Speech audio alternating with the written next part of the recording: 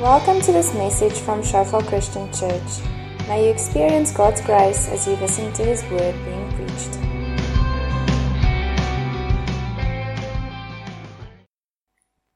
I'm going to be sharing with you this morning for the last time now from the life of Elijah. I've been sharing quite a few thoughts from Elijah's life from 1 Kings. And this is going to be the last one. So we're going to read from 1 Kings 19 in a little moment. But before we do, I just want us to pray. So if you feel comfortable with that, please turn to someone next to you. And I just want us to quickly pray together. And what I want you to do is, let's just pray that God will help us to open our hearts and really receive what He has for us this morning. To really be open, not only willing to receive from Him, but eager to receive what He has for us and what He wants to share with us. So just turn to one another and pray for 2 or 3 minutes and just ask God to, just say, God, we open up our hearts to You, just in Your own words. Yes, Father God, we just come to You this morning in Jesus' name, and we thank You, Lord, that we can come with boldness, that we can come, Lord God, with an expectation, Lord God. Even as You say in Your word, where 2 or 3 are gathered in Your name, there You are in their midst. And we have gathered here in the name of Jesus Christ of Nazareth. And we thank You, Jesus, that You are here. Lord, and we just come and open up our hearts to You and say, Lord Jesus, have Your way in us through Your Holy Spirit. Lord, we pray, Lord, for all resistance to crumble, Lord God. We thank You, Lord Jesus, that all authority in heaven and on earth has been given to You, Lord God, that You rule, Lord, not only over the natural realm, but over the spiritual realm, Lord, and therefore we command every knee to bow to You in Jesus' name. We pray, Lord, that every demonic stronghold that wants to try and resist Your work, Lord, will be broken. Every yoke of heaviness that wants to keep people in bondage will be broken. Every deception, Lord, that wants to blind our eyes, Lord, and close our ears to Your truth, Lord, will be removed in Jesus' name. And we pray, Lord, that You will come and speak to us this morning. Speak, Lord, Your servants are listening in Jesus' name. Amen. Now, we all want purpose in life. I mean, I'm sure that's true for everyone, because if you just consider the opposite of purpose and meaninglessness, no one wants that. Who wants a life that is meaningless? Who wants meaninglessness in life? No one wants purpose. No one wants meaningless in life. Everyone wants purpose in life. But the problem is, so often we don't want what comes with the purpose. We want the purpose, but we don't want to pay the price for the purpose. Or we want the purpose, but we don't want to live with the implications and the consequences of the purpose. It's like a little like a young boy who wants a puppy but doesn't want to take care of it, right? Or someone who wants a good job but doesn't want to study hard or work hard for the job. And so often we like that with purpose. We want the purpose.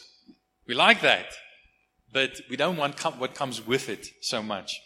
And this passage that we're going to read this morning is all about purpose and calling. It's about the calling of Elisha by Elijah. And here we have a young man who really responds in an exemplary way to the calling of God on his life. And there's so much that we can learn from this. So let's jump in and read 1 Kings 19 from verse 15 to 21. Should be up on the screen. There we go. It says, and the Lord said to him, that's to Elijah. Remember, this is when Elijah, he'd had that great victory on Mount Carmel, called the fire down from heaven, prayed, and it actually rained after 3.5 years of drought. Then he went back, outran Ahab's chariot all the way back to Jezreel, thinking that this was going to be the great victory. And then Jezebel turned around when she heard what had happened and threatened his life and said, listen, she actually called down a curse on him by our gods. May the gods, because she hadn't converted like he'd expected she would. May the gods do to me, this and worse if I don't make your life like one of the prophets of Baal that you killed. And so he runs into the desert and he falls into a serious depression, and we looked at that in previous weeks, and how tenderly and gently God deals with him in his depression. And then he goes to Mount Horeb, the mountain of God, and the wind comes by that shakes the mountain and breaks the rocks, but God's not in the wind. Then the earthquake, then the fire, but God's not in them. And then the gentle whisper, the still small voice. And we looked at all of that in previous weeks. And one of the things that Elijah said was, I'm the only one left. Twice he says it. I'm the only one left. And then God says to him, no, you're not the only one left. I've reserved 7,000 who have not bowed the knee to Baal or kissed Baal. In other words, who are not serving him and who are not worshipping him. I've reserved 7,000. And my plan for you is that you not be the only one left. And that's where it falls in here. In verse 15, it says, the Lord said to Elijah, go back the way you came. Just let me interrupt myself there just for a moment. There's this theme, this repeated theme of where people, including God, as we see here, say, go back. And I must be honest with you, I haven't quite figured out what the theme and what this pattern means. But on the mountain, when Elijah's praying for rain, he sends his servant, he says, look towards the sea. What do you see? And he says, nothing. And he says, go back. 7 times he says, go back. And here, God says to Elijah, go back the way you came. And we're going to see later on, Elijah says to Elisha, when he says, can I go back and, kiss my mom and dad goodbye? He says, go back, what have I done to you? And I know there's more to it than meets the eye. The author wouldn't repeat that theme so often if there's not really something to it. One of the things is, it's as though God is calling Elijah back to something he had done before. Because remember, he left his servant, his staff, behind in Beersheba when he went into the desert and when he went to sit underneath a broom tree and pray that he might die, So he'd left, and he said, I'm the only one left, So he'd left all community and all ministry assistants and, all friends and all of that he'd left behind. And God's saying, go back, You say you're the only one left, but you're not. Go back, to fellowship. Go back to community. Go back to the people that you've left behind. Go back, and then he says, anoint 3 different people. So he says, go back the way you came and go to the desert of Damascus. And when you get there, anoint Hazael, king of Aram. He was a Gentile. Also anoint Jehu, son of Nimshi, king over Israel. And anoint Elisha, son of Shaphat, of Abel Maholah, to succeed you as prophet. Jehu will put to death any who escape the sword of Hazael. And Elisha will put to death any who escape the sword of Jehu. Yet I reserve 7,000 in Israel, all whose knees have not bowed down to Baal and whose mouths have not kissed him. So Elijah went from there and found Elisha, son of Shaphat. He was plowing with 12 yoke of oxen, and he himself was driving the 12th pair. Elijah went up to him and threw his cloak around him. Elisha then left the oxen and ran after Elijah. Let me kiss my father and mother goodbye, he said, and then I will come with you. And go back, Elijah replied. What have I done to you? So Elisha left him and went back. He took his yoke of oxen and slaughtered them. He burned the plowing equipment to cook the meat and gave it to the people, and they ate. Then he set out to follow Elijah and became his servant. And just a few things that we see here. We see the great need for calling, the true nature of calling, and then the right response to calling. The great need for calling, the true nature of calling, and then the right response to calling. So, firstly, the great need for calling.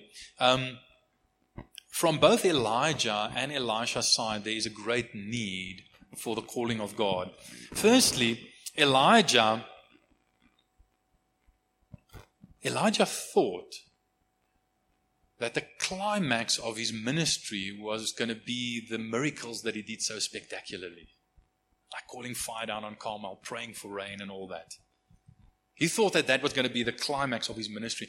But God was saying to him, no, the climax of your ministry is not going to be the miracles that you do so spectacularly, but the people you raise up so unspectacularly. That's going to be the climax of your ministry. That's going to be the fulfillment of your ministry. And that's such an important lesson for us. That's how things work in the kingdom. In other words, here's the point.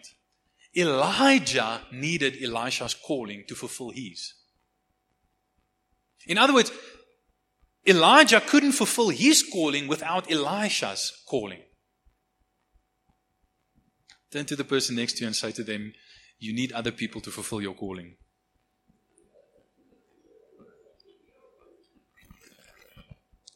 That's really important. Sometimes we forget that. Sometimes we think that I can be the only one left and fulfill my calling. And God said it's never like that in the kingdom. You need other people to fulfill your calling. Your calling depends on other people's callings. Elijah's calling depended on that of Hazael, Jehu, and Elisha. And without their calling and their anointing, he would not fulfill his. And so often in our humanness and in our self-centeredness, our natural self-centeredness and self-absorption, we think we can do everything by ourselves, but we never can. And by the way, this is as true for, say, business as it is for ministry. It's always, just like it's better in the kingdom to not do everything yourself, but to raise up others who can do it with you. So it's true in business. I mean, so many people have almost an exclusive focus on production in business. They value production, the bottom line. There's nothing wrong with that. Unless you don't also value people. You see, what this passage is saying, and what we know from experience, is that it's important, whether in ministry or in business, to value both people and production. To value both the team and the task. Because it's the team that accomplishes the task.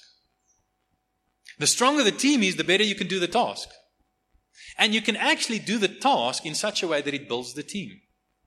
I call it team-task synergy. There's a synergy between team and task. There's a synergy between people and production. And that's what God is reminding Elijah of, that Elijah forgot. He thought he could be a team of one. And there's only been one team of one that was successful in the history of mankind, and that was one who hung on the cross. And the only reason why it was a team of one is because no one else could do it with him. But for the rest of us, we're always going to be part of a bigger team. God calls us to be part of a bigger team. So Elijah thought the climax of his ministry would be the miracles he did so spectacularly, but they turned out to be the people that he anointed so unspectacularly. Elisha also clearly needed the calling. So Elijah needed Elisha's calling, but Elisha needed Elisha's calling. And, one of the ways in which we see it here is, look at what Elisha is doing when Elijah arrives on the scene. He looks for Elisha. He finds him. Elisha, firstly, just as a little bit of a aside, is busy plowing. Now, this rings so true to me. Remember, there had been 3.5 years of drought. The last thing you do in a drought is plow, because the ground is dry and hard and nothing's going to grow. Okay? But the first thing you do when the drought is broken is you plow, because the ground is wet and soft and there's rain and it's going to grow. And just sort of as an aside, the story clearly is not just a made-up story.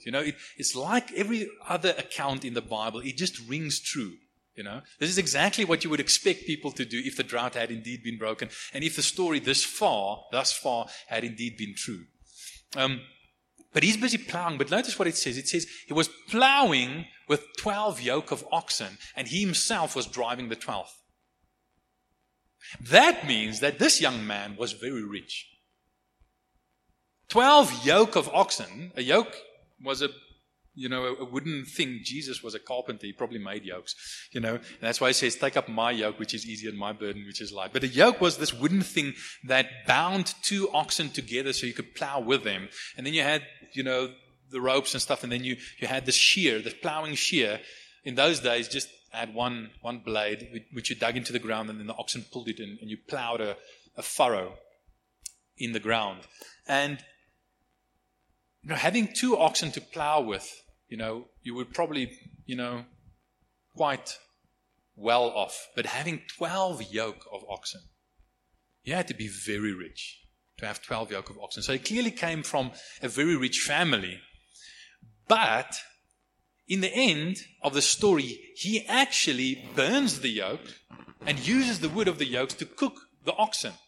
He doesn't ask his dad for permission to do it. So clearly these oxen weren't just his family's oxen. They were his. He could do with them what he wanted to.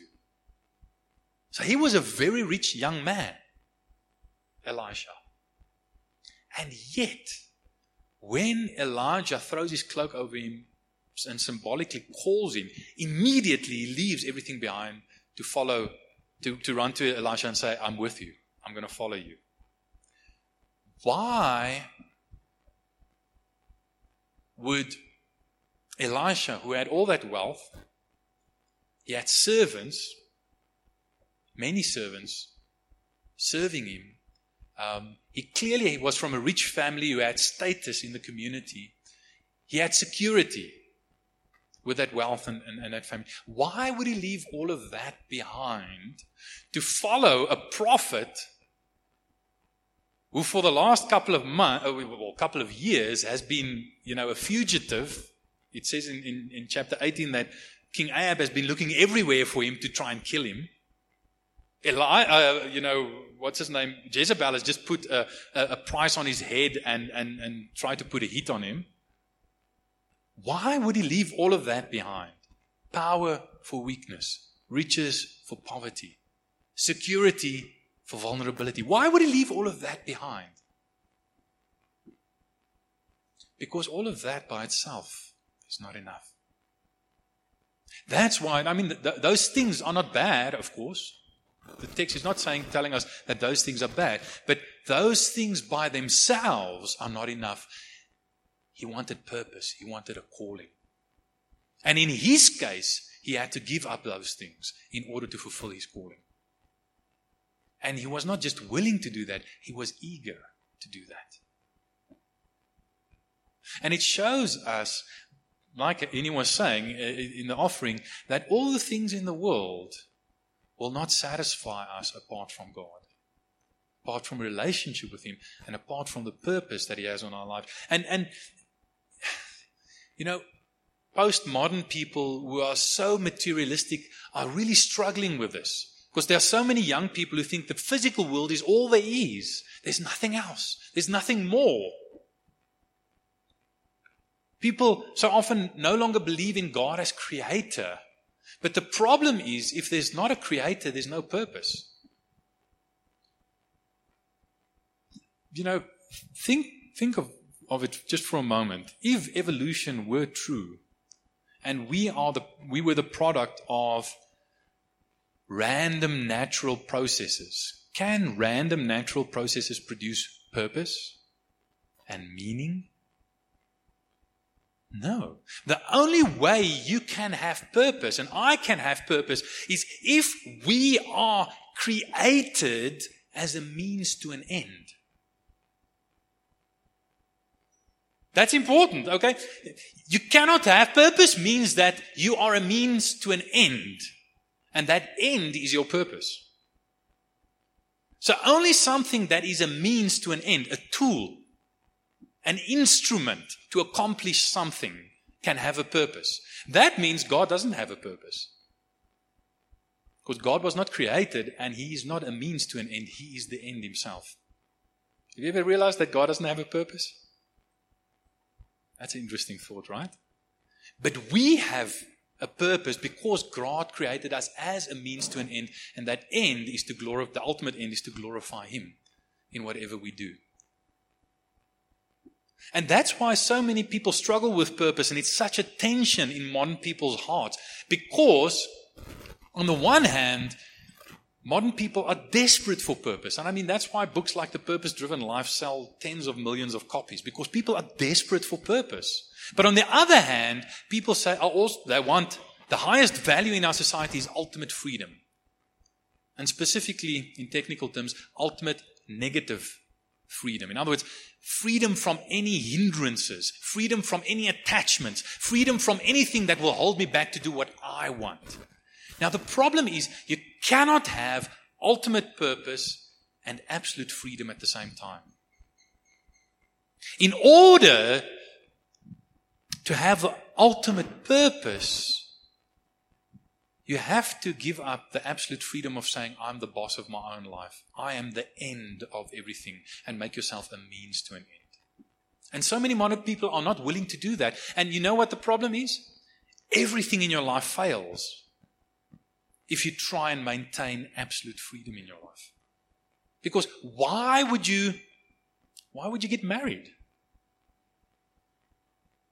What possible motive can you have, for instance, to get married and have your relationships work if you are the ultimate end of everything? If you're pursuing ultimate freedom. And so many young people, I heard this quote from a young man who was writing I think it was in the New York Times or so, and it was a very secular, very liberal, postmodern young man, and he was saying, I figured out, why, after my girlfriend and I broke up, after years of a relationship, that it wasn't, because of sex or because of the pressure of jobs or because of, personality differences or, whatever else. It wasn't any of these things. It was our inability to imagine a future together. Because we don't have any purpose. And therefore we cannot connect. And we ended up, because we make ourselves the end instead of just a means to an end, we end up just using each other. We can't help it. Our worldview drives us there, inevitably. And that's why we need purpose, and specifically God's purpose for which He created us.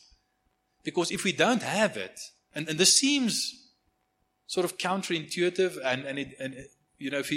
if you just look at it superficially, but nothing else in your life will actually work unless you have this purpose, unless you're willing to give up the freedom of being your own boss, of being the ultimate end of everything, and make God the ultimate end and you a means to an end. If you don't have that purpose, nothing else in your life will work. You will have no significant, compelling motive for everything else in your life. And ultimately, things will just fall apart. Things will just fall apart. So Elisha himself needed the purpose, just like we do. But then Israel also needed Elisha's calling in order for God's plan in Israel to be fulfilled. And what I want you just to notice is that calling is not something that you do. Do you see that here in the text? Elisha he did not accomplish his calling. He received his calling. Calling is not something you do. Calling is something that is done to you. It's something you receive. And that brings us to the true nature of our calling. And our calling, just three things I want to highlight. Now, this is not an exhaustive list, but just three things I want to highlight as the true nature of our calling. Our calling is divinely initiated, it's divinely empowered, and it's universal in scope. So first, let's just quickly look at those things. It's divinely initiated. It's a bit strange, and the Bible has this economy of scale. It says a lot in very few words. Now, I wish I had the skill to write that well. But it says Elijah comes and he puts his cloak over Elisha. And then in the next verse it says Elisha ran after him. He left the oxen and stuff and ran after him. And then they start this conversation. That means Elijah must have come, put the cloak over him and walked on. Just put the cloak and then just go on, He didn't stop. And then Elisha runs after him. And he says, can I go and kiss my mom and dad goodbye? And then I'll come and follow you. And notice what Elijah's response is, because it's a little bit confusing if you just read it the first time. He says, go back. What have I done to you? It sounds like he's saying, What are you following me for like a little puppy, Go back, I didn't do anything. It sounds superficially like you meant, I didn't mean anything by putting my cloak on you. But that's not what it means. Here's the point, that Elijah clearly understood calling better than we do. He put his cloak over Elisha. But he knew that it wasn't his calling on Elisha. He says, go back. What have I done to you? In other words, this is not between me and you, Elisha. This is between you and God. This is between you and God. And that's what it says in the first few verses that we read. It says, go back the way you came, go to the desert of Damascus, and there you will anoint Hazael, king of Aram. And then he says, also anoint Jehu. And then he says, and anoint Elisha, son of Shaphat, from Abel Maholah, to succeed you as prophet. God tells Elijah to anoint Elisha to succeed him. Just as a little aside, God is always trying to work you out of a job. God's always trying to get you to anoint your own replacement. Because then he can promote you. Create a new job for you. But God had a calling on Elisha before Elijah even knew about Elisha. Can you see the divine initiative in Elisha's calling? God is the one taking the initiative. God is the one saying, Elijah, you go and anoint Elisha. So, I've experienced this. I mean, just I see it in Scripture, but I see it in my own experience as well. For instance, last year, we've been sort of building up towards launching the Shofar Santon congregation for a while. Two bit more than 2 years ago, we had like one worship evening a month, and then for a year, and then for another year we had two a month. And then in August last year, we launched and we planted the church, and we started with weekly services. But before that, God had really laid on my heart to speak to Stefan and Lauren Cronier to lead the plant. And, I discussed it with them, and I told them I felt, they are the right people for the job. And I encouraged them with what I saw their gifting was, etc. And how I really saw the anointing of God on their lives and so on. And they were sort of listening and, okay, we're going to have a baby, sort of 6 weeks after that, or 6 weeks before that, who's going to be 6 weeks old when we want to plant the church. And, Stefan was saying, I'm still working, and Lauren says, I'm going to have like a 2-year-old and a 6-week-old baby, I'm not so sure about this, this is like serious, planting a church in those circumstances. But then God spoke to them. They prayed, and God said, yes, this is what I've called you to do. I want you to take responsibility for those people. And then they said yes to me. And then I had peace too, because then I knew they weren't responding to my call. They were responding to God's call. They weren't responding as though I was the one giving them the calling. It wasn't between me and them. It was between them and God. And now I know they're leading that church, and they know that their ultimate accountability and responsibility is not towards me, but towards God. Because those aren't my people. Even though I'm the senior pastor, they're not my people, they're God's people. And the same when Rochelle and I came up to Joburg a bit more than 3 years ago. Heinrich, who was the previous pastor here, spoke to us and said, listen, things have happened, and we, on short notice, need, a pastor to go up and take over in Joburg, because my family and I need to come down to Cape Town. That was about a month odd before the move had to happen, before Heinrich and them had to move. And we were a very convenient choice, because at that stage I was full-time at the Bible school, full-time with Shofar Institute and so on. So I was a pastor without a congregation.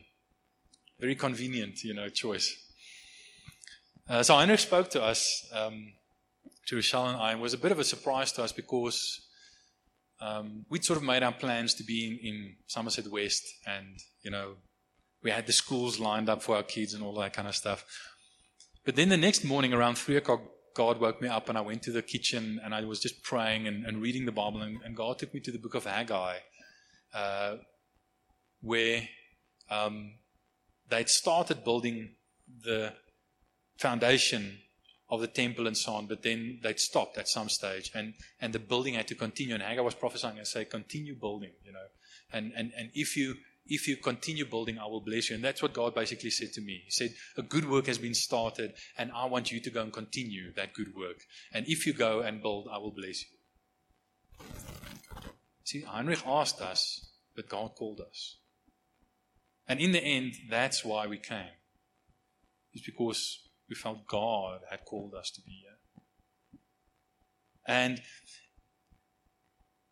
it's good to know that we're here because God wants us to be here, because it's part of God's plan and God's purpose for us. So God chose Elisha before Elijah even knew about him and called him.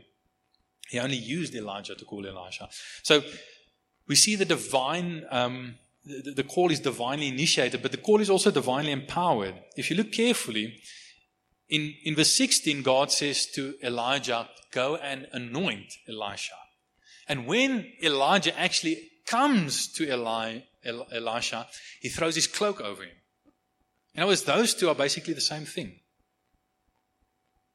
Elijah is anointing Elisha as his successor by throwing his cloak over him. So, what does anoint mean? Literally, when you anoint someone, you take oil and you anoint them with oil, but that oil is symbolic of the Holy Spirit, right? The oil is symbolic of the Holy Spirit. So when Elijah was throwing his cloak over Elisha, it was as though he was saying, may the Spirit, God's Spirit that is upon me, come upon you in the same way, so that you become my prophetic successor. And the Bible actually in other places, I'm not going to read it now, but for those of you who are making notes, you can check 1 Chronicles 12:18, 2 Chronicles 24:20, and then you have the example of Gideon in Judges 6 verse 34, where it says in all of those cases, and the Spirit of God came upon. That's the way the NIV translated. But literally what it says is the Spirit of God wrapped himself around or clothed those people, those prophets or those leaders. And that's one of the ways in which the Bible speaks about God anointing us, is God clothing us with himself. And that's what's happening here. In other words, Elisha's calling is not just divinely initiated, it's divinely empowered. And this cloak thing is important. You remember on the mountain when Elisha comes out and he hears the still small voice. He comes out. What does he do? He throws his cloak over his face. Okay. Here, he takes his cloak and he puts it over Elisha to call him. Later on, at the end of Elijah's ministry, he rolls up his cloak and strikes the Jordan. It parts. He walks through. The chariots of fire take him up. Elisha sees it, the horsemen and the chariots of Israel, he says, and then he picks up the cloak that Elijah dropped, and he walks back to the Jordan. He does the same thing, rolls it up and strikes the water. It parts, and he walks through. What do the guys of the school of the prophets say when they see that? The spirit of Elijah is upon Elisha. The same anointing, because he asked for a double portion. He says, I want a double portion. I want to be your true heir, your firstborn, in a spiritual sense, heir, and be your equal. He says, they say that the spirit of Elijah is upon Elisha. Can you see how this cloak is functioning symbolically? And likewise, when we get called by God, that calling of God on our lives requires the power of God in our lives. The Spirit of God upon us as a cloak, wrapping us in His power in order to fulfill His calling. But then there's a difference between what happens between Elijah and Elisha. So in a sense, God is saying, go back the way you came. Go back to your old ways. Geographically, go back the way you came, but also go back to your old ways. And what were those old ways? The ways of discipleship, which which Elijah had left behind. So he goes and he starts discipling Elisha. But he only has one disciple whom he anoints. You see, here's the difference. That was under the old covenant. Under the new covenant, and this already starts under the old covenant. Maybe you can just quickly bring up Numbers 11, verse 29, where Moses actually articulates this desire. He says, but Moses replied, are you jealous for my sake? Because he's this special servant of the Lord, anointed man of God. And then he just prayed for 70 others to receive the Spirit. And they were prophesying. And even two of the 70 who weren't physically with Moses received the Spirit in the camp and started prophesying in the camp. And Joshua was all jealous and saying, stop, make them stop because they're also prophesying. And Moses says, are you jealous for my sake? I wish that all the Lord's people were prophets and that the Lord would put His Spirit on them. So when God puts His Spirit on us, that makes us prophets in a very real sense. And He says, I wish that all the Lord's people had the Lord's Spirit and were prophets and would prophesy. About a century later, Joel prophesies, and I will pour out my Spirit on all flesh. And Jesus fulfills that in Acts chapter 2 when, I'm not going to read it now, but it says, after those days, in other words, in the end times, I, Yahweh, will pour out my Spirit on all flesh. And then Jesus, who is Yahweh, who became flesh, pours out His Spirit on all flesh, and they prophesy. In other words, in contrast to Elijah, who just has one disciple, who anoints just one disciple and one successor, Jesus anoints many. All of us as His spiritual successors. Let me just read you just one or two verses, just so you can clearly see the connection. Let me just read you one or two verses from Acts chapter 2. Verse 17 says, in the last days, God says, I'll pour out my Spirit on all people, literally all flesh. Your sons and your daughters will prophesy. Your young men will see visions. Your old men will dream dreams. Even on my servants, both men and women, I'll pour out my Spirit in those days, and they will prophesy. Note the prominence of the prophesying. And then in verse 38, when they ask, what must we do? Brothers, what shall we do? Peter says, repent and be baptized, every one of you, in the name of Jesus Christ for the forgiveness of sins, and you will receive the gift of the Holy Spirit. The promise is for you and your children and for all who are far off, for all whom the Lord our God will call. For all whom the Lord our God will call. The promise of salvation, the promise of the Spirit is for all whom the Lord our God will call. And He calls under the new covenant all His people in that way. Turn to your neighbor and say, you're called. Now say to them, so am I. Just one thing before I move on from this point that I just want to emphasize. I wish I had more time. Elijah specifically calls Elisha out of what we would in modern terms call secular work into what is sometimes called sacred work. Okay, I don't like that distinction. I think it's a very dangerous and very unbiblical distinction. But in typical popular language, we often do that. So we often think in terms of the sacred and the secular, and say, but if I get a calling, then does that mean I'm like Elisha? I must leave plowing in order to prophesy? Is that what it means? No. In that text alone, it shows us that God's calling is not just to full-time ministry, if I can call it. Because remember, he tells Elijah to anoint 3 people. Hazael as a king, Jehu as a king, and then Elisha as a prophet. So clearly God's anointing is for serving in governmental structures as much as it is to prophesying. Okay, and in the previous chapter, in 1 Kings 18, we see a great example of a man who is serving God very devotedly in a very secular, hostile environment. You have Obadiah, who was Ahab, the terrible king's palace administrator. And it says twice in that passage that he feared the Lord greatly. Since his youth, he feared the Lord. And he's working in this very hostile environment as a devout believer. So much so that when Jezebel starts killing the prophets of Yahweh, he takes 100 of them and hides them in 2 caves, 50 in each cave, and feeds them. He uses, obviously it was a very high-ranking position, but he uses the wealth that he gets from this position to take care of God's people, to feed this 100 prophets. In the context of a drought, where there was probably hyperinflation, this guy sacrificially feeds 100 prophets with bread and water, hiding them in a cave, risking his own life to hide these guys. That's the example, and that shows you God had called Obadiah to be Ahab, the terrible, evil king's palace administrator, and to do good in a very difficult and very hostile environment.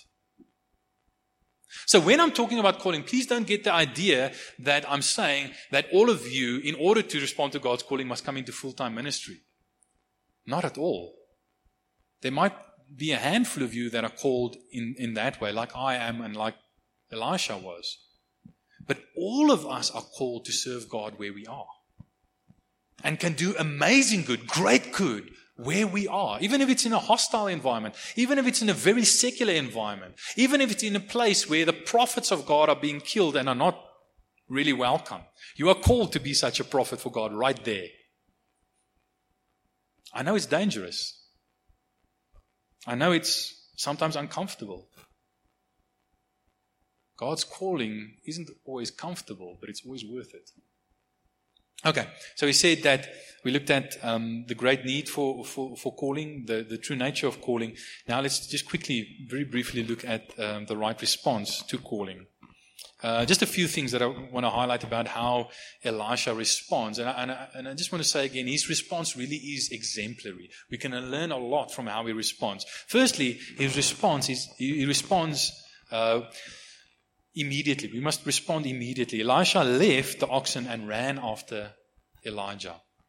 As soon as he realized what was going on, he immediately responded. He ran after Elijah. So when God calls you, respond immediately. Don't wait. Don't wait. You can figure things out as you go along, but don't wait. Don't wait until you understand God's calling before you respond to it. Don't wait until you are convinced that God will provide for the calling on your life before you respond to it. Where God guides, He provides. But He doesn't first provide and then you shouldn't wait for the provision. It's as you go that He provides. So respond immediately and then respond lovingly. Elisha says he wants to go and kiss his parents goodbye. And so often, we make the mistake. And I know some of you are thinking of other verses that seem to sort of contradict this now. But I'm going to get to those, don't worry. Especially the one in Luke chapter 9, the end of Luke chapter 9. He says, can I first go and kiss my mother and father goodbye? And so often when the calling of God comes on us, we like, my parents, they're so stupid, they're so backward, they're such nominal Christians, they won't understand this, and they'll probably sort of oppose this and, blah, blah, blah. And we're so tempted sometimes to react in arrogance and pride and lovelessness. But Elisha goes back and he honors his father and mother and he kisses them goodbye. The Bible doesn't tell us whether they're pleased about the calling or whether they're not so pleased, Sometimes your parents won't understand your calling, but still love them enough to sort of just tell them, this is what I'm doing, and not fight with them about it, even if they don't understand it. Respond lovingly towards them. Okay? He responded generously. He took those 12 yoke of oxen, 24 oxen. He made food, it says for the people, not just for the servants who were driving the oxen. This is for the whole village. He responded very generously. Now, obviously, the Lord had led him like the Lord had led other people, like the rich young ruler. He says, go and sell all that you have, give it to the poor and come and follow me. God has done that in the past. St. Francis of Assisi, he was a very rich young man, very wild, promiscuous young man, but very rich. And God led him to sell all of his possessions and to follow him in chastity and poverty. Now, God doesn't do that with everyone, praise God. But God does that sometimes. And when he does, it obviously done this with Elisha. It obviously laid on Elisha's heart to get rid of those things. But look at it, how generously he responds. He cooks the meat and he gives it a massive feast. I mean, just think about when the prodigal son returns in the well-known parable in Luke chapter 15. They slaughter a fattened calf for him. And that was a big celebration. Okay. Now compare that to 24 oxen. That's a massive celebration. I mean, this is probably the biggest celebration that anyone in that village has ever seen. You see how generous Elisha is being, with what generosity he's responding. Then he responded very decisively, and this is one of the most important points I want you to see. He not only slaughtered the oxen, but he used the yolks and stuff as firewood to cook the meat. What was he doing? By burning his yolks. He was sending a very clear message to himself and to everyone around him, everyone who knew him. I'm not coming back. I'm not returning to this life. I have received the call of God. I'm not going to go and try it. I'm going to do it, even if it costs my life. And he was burning his bridges, burning his yokes. He said, there's no coming back. There's no returning to this life that I'm leaving behind now. I'm responding with single-minded decisiveness. This is what God has called me for. There's no looking back. And Jesus actually refers to this passage in Luke chapter 9, at the end of the chapter. There are three different guys who come to Jesus, and Jesus, the one says, let me go and bury my father, the other one says, I'll follow you wherever you do. And Jesus seems to respond negatively to all three of them. And the third one, in verse 61, it says, still another said, I will follow you, Lord, but first let me go back and say goodbye to my family. Can you see this is exactly what Elisha said? Okay, and then look at what Jesus replies. He replied, no one who puts his hand to the plow and looks back is fit for service in the kingdom of God. Elisha was also plowing when he got caught. Can you see this must be an allusion by Jesus to that instance? Jesus seems to respond negatively, but notice that Jesus doesn't say, no, don't go back. What does he say? He says, if you go back to greet your parents, do it like Elisha. Can you see that? In other words, the danger is there that when you go back to greet your parents, they're going to convince you not to respond to the calling and not to come and follow me. Because, calling is risky. It's a risky business. There's a lot that you give up. And often parents just want what's best for their kids in the natural. You can understand that. No. Just go and get a degree first, so you have something to fall back on. Well, why do you want to give up this, great job? For a couple of years after I became a pastor, my mother would ever so often contact me and said, I saw this great chemical engineering job in the newspaper, don't you want to apply? and as any good parent, who wants the best for their kids and doesn't necessarily understand the calling, she was just trying to do what she thought was best for me, or get me to do what she thought was best for me. She hasn't been doing that for the last couple of years. I think she sort of, understands now that, I've burned my yokes. I'm not going back to that life. This is what I'm called to do. I'm called to be a pastor and to teach people and to take care of people, to love people and to lead them. I know I can make more money as a chemical engineer, but I don't want more money. I want to fulfill God's calling on my life. So we must respond decisively and burn our yokes. We must also respond in two other ways. Respond by becoming. It says, after he'd done this, he went and he followed Elijah. And that followed there means the same when it says that we must follow Christ. It means that we must not only follow them physically or follow the direction they set, but follow their way of life. When you become a follower of Jesus, you become a follower of his lifestyle. You respond by becoming. And that's a very important one. And that response of becoming to the one who calls us, who is greater than Elijah, Jesus of Nazareth, the Son of God, is a universal call to become, which is the same for all of us. And that's why there can be unity between us. It's because we are all called to become like Jesus. Just like Elisha in many ways had to become like Elijah by following him. But then also there's something that's entirely, where that is the same for everyone, there's something that is different for everyone. It says, and he became his servant, and he became basically his successor as prophet. There's a call to being, which is the same for everyone, and then there's a call to doing, which is unique for everyone. Each of us has the same call to be like Jesus, but each of us has a very unique calling to do for Jesus. And that's why the body is such a beautiful, because we're all called to both unity and diversity with one another. Such a beautiful unity in diversity, just like God. 3 in 1, Father, Son, and Holy Spirit. A diversity in unity. And we as the body of Christ are a unity, the same becoming, in a diversity, a different doing, but a unity as well, the same becoming. So, just in closing, if we go and add up the genealogies of all the different kings to whom Elijah and Elisha ministered, we find out that Elisha probably served Elijah for about 18 years as his attendant, as his servant.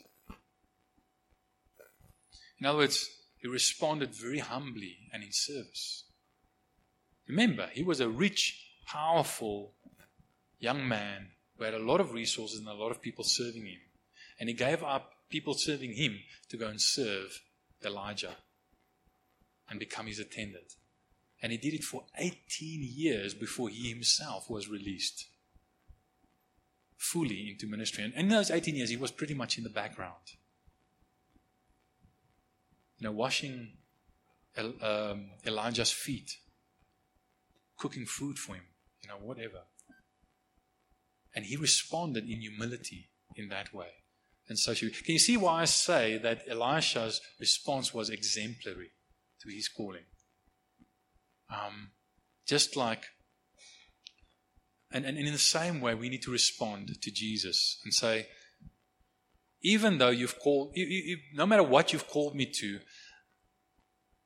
I'm going to burn my yokes, metaphorically speaking. I'm not going back to the old life. Even if God calls you to do what you're already doing, you've got to say, I'm going to do it differently. I'm no longer going to do it for me. I'm going to do it for Him. This is no longer me just pursuing a career. This is me fulfilling my calling. And it's powerful when that happens. And in the end, Elisha ended up doing everything that Elijah did and then some. And that's what Jesus calls us to do. In John 14 verse 12 he says, whoever believes in me, the works that I do, he will do also. And greater works than these he will do because I go to the Father and I send the Spirit. And that is the great privilege that we have. We have such a calling on our lives. You have such a calling on your life if you are a follower of Jesus Christ. Don't think that calling was just for guys like Elijah and Elisha. It's for each one of us. It's for you. And you might say, yes, but Henny, you don't know me, I'm not competent for this calling. Neither were they. That's why there's the cloak. That's why there's the Holy Spirit. You might say, but Henny, you don't know me, I don't really have the character, for that kind of calling. Neither did they. I mean, we've been through Elijah's story. I hope that one of the things that you can see about Elijah was that he was far from perfect.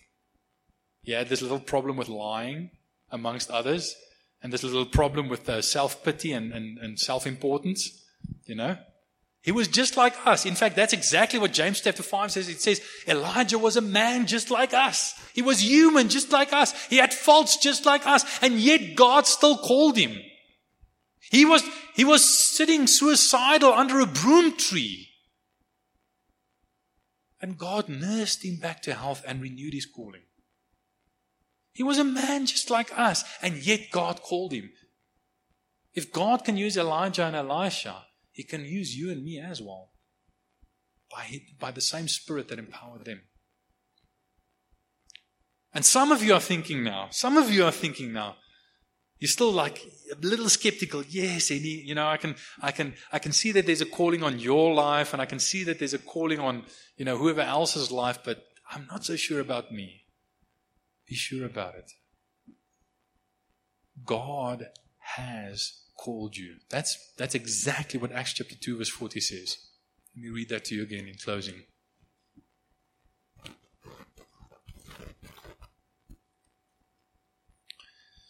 The promise is for you and your children and for all who are afar off, for all whom the Lord our God will call.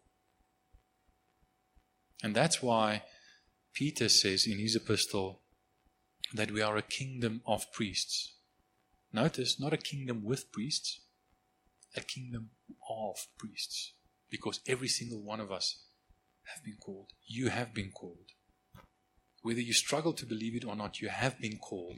And I want to appeal to you. You are called by one who is greater than Elijah. Much greater. You're called by Jesus Himself, who is Yahweh, who came in the flesh. Let us also respond in the exemplary way that Elisha responded, because of this great calling on our lives. Amen. Amen. Let's stand.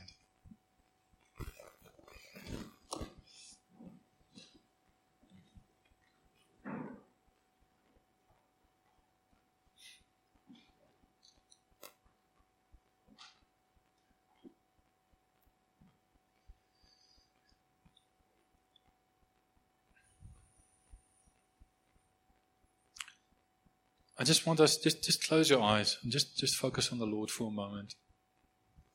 And if you at all sometimes struggle to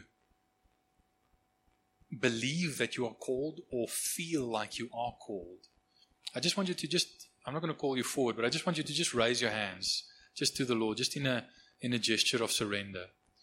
Just raise your hands to the Lord.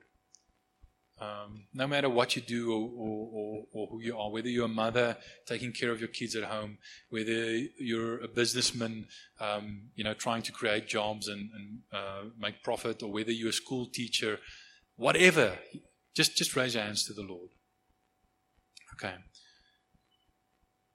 I'm just going to pray for us. Father God, you see us, Lord. You see our hearts. You see that sometimes we struggle, Lord God, to believe that you've called us and to feel like you've called us. Sometimes, Lord, we know that we're not worthy, but thank you, Lord Jesus, that you fulfilled your calling, so that even though we are unworthy, we can fulfill our calling, your calling on us. Thank you that you call us, Lord. Thank you that you take the initiative. Thank you that you empower us. And thank you, Lord, that you empower us for whatever you've called us to do, whether it's to be a pastor or a plowman or a plumber or a parent. Thank you that you empower us by your Holy Spirit, the same Spirit that was in Elijah and Elisha, the same Spirit that was on Jesus. Thank you that you pour out your Spirit upon us to fulfill your calling on our lives. Thank you, Lord, that we do have ultimate purpose and meaning in our lives. Thank you that there is a cause that we are living for. Thank you that we are living to glorify your name. And thank you, Lord, that you have enabled us, Lord,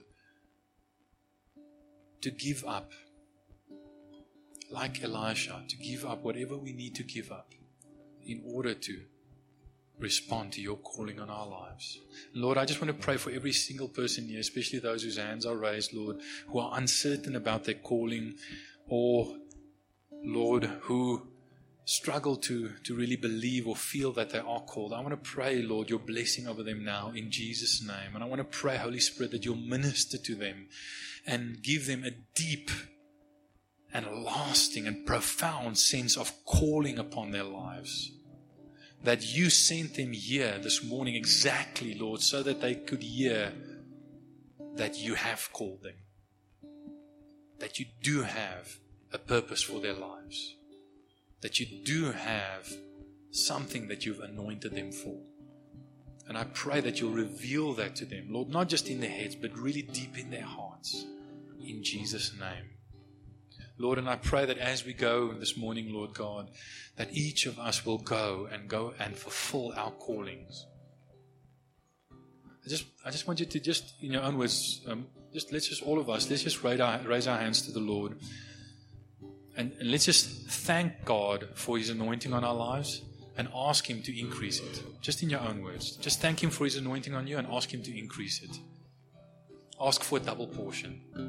Thank you, Lord, that you anoint us with your presence, with your power.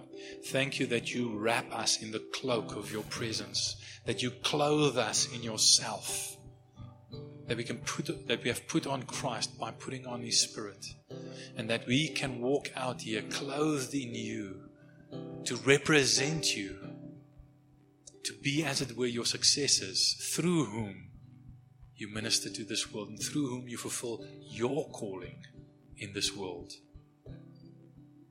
In Jesus' name, amen. Thanks for listening to this message from Shofar Johannesburg.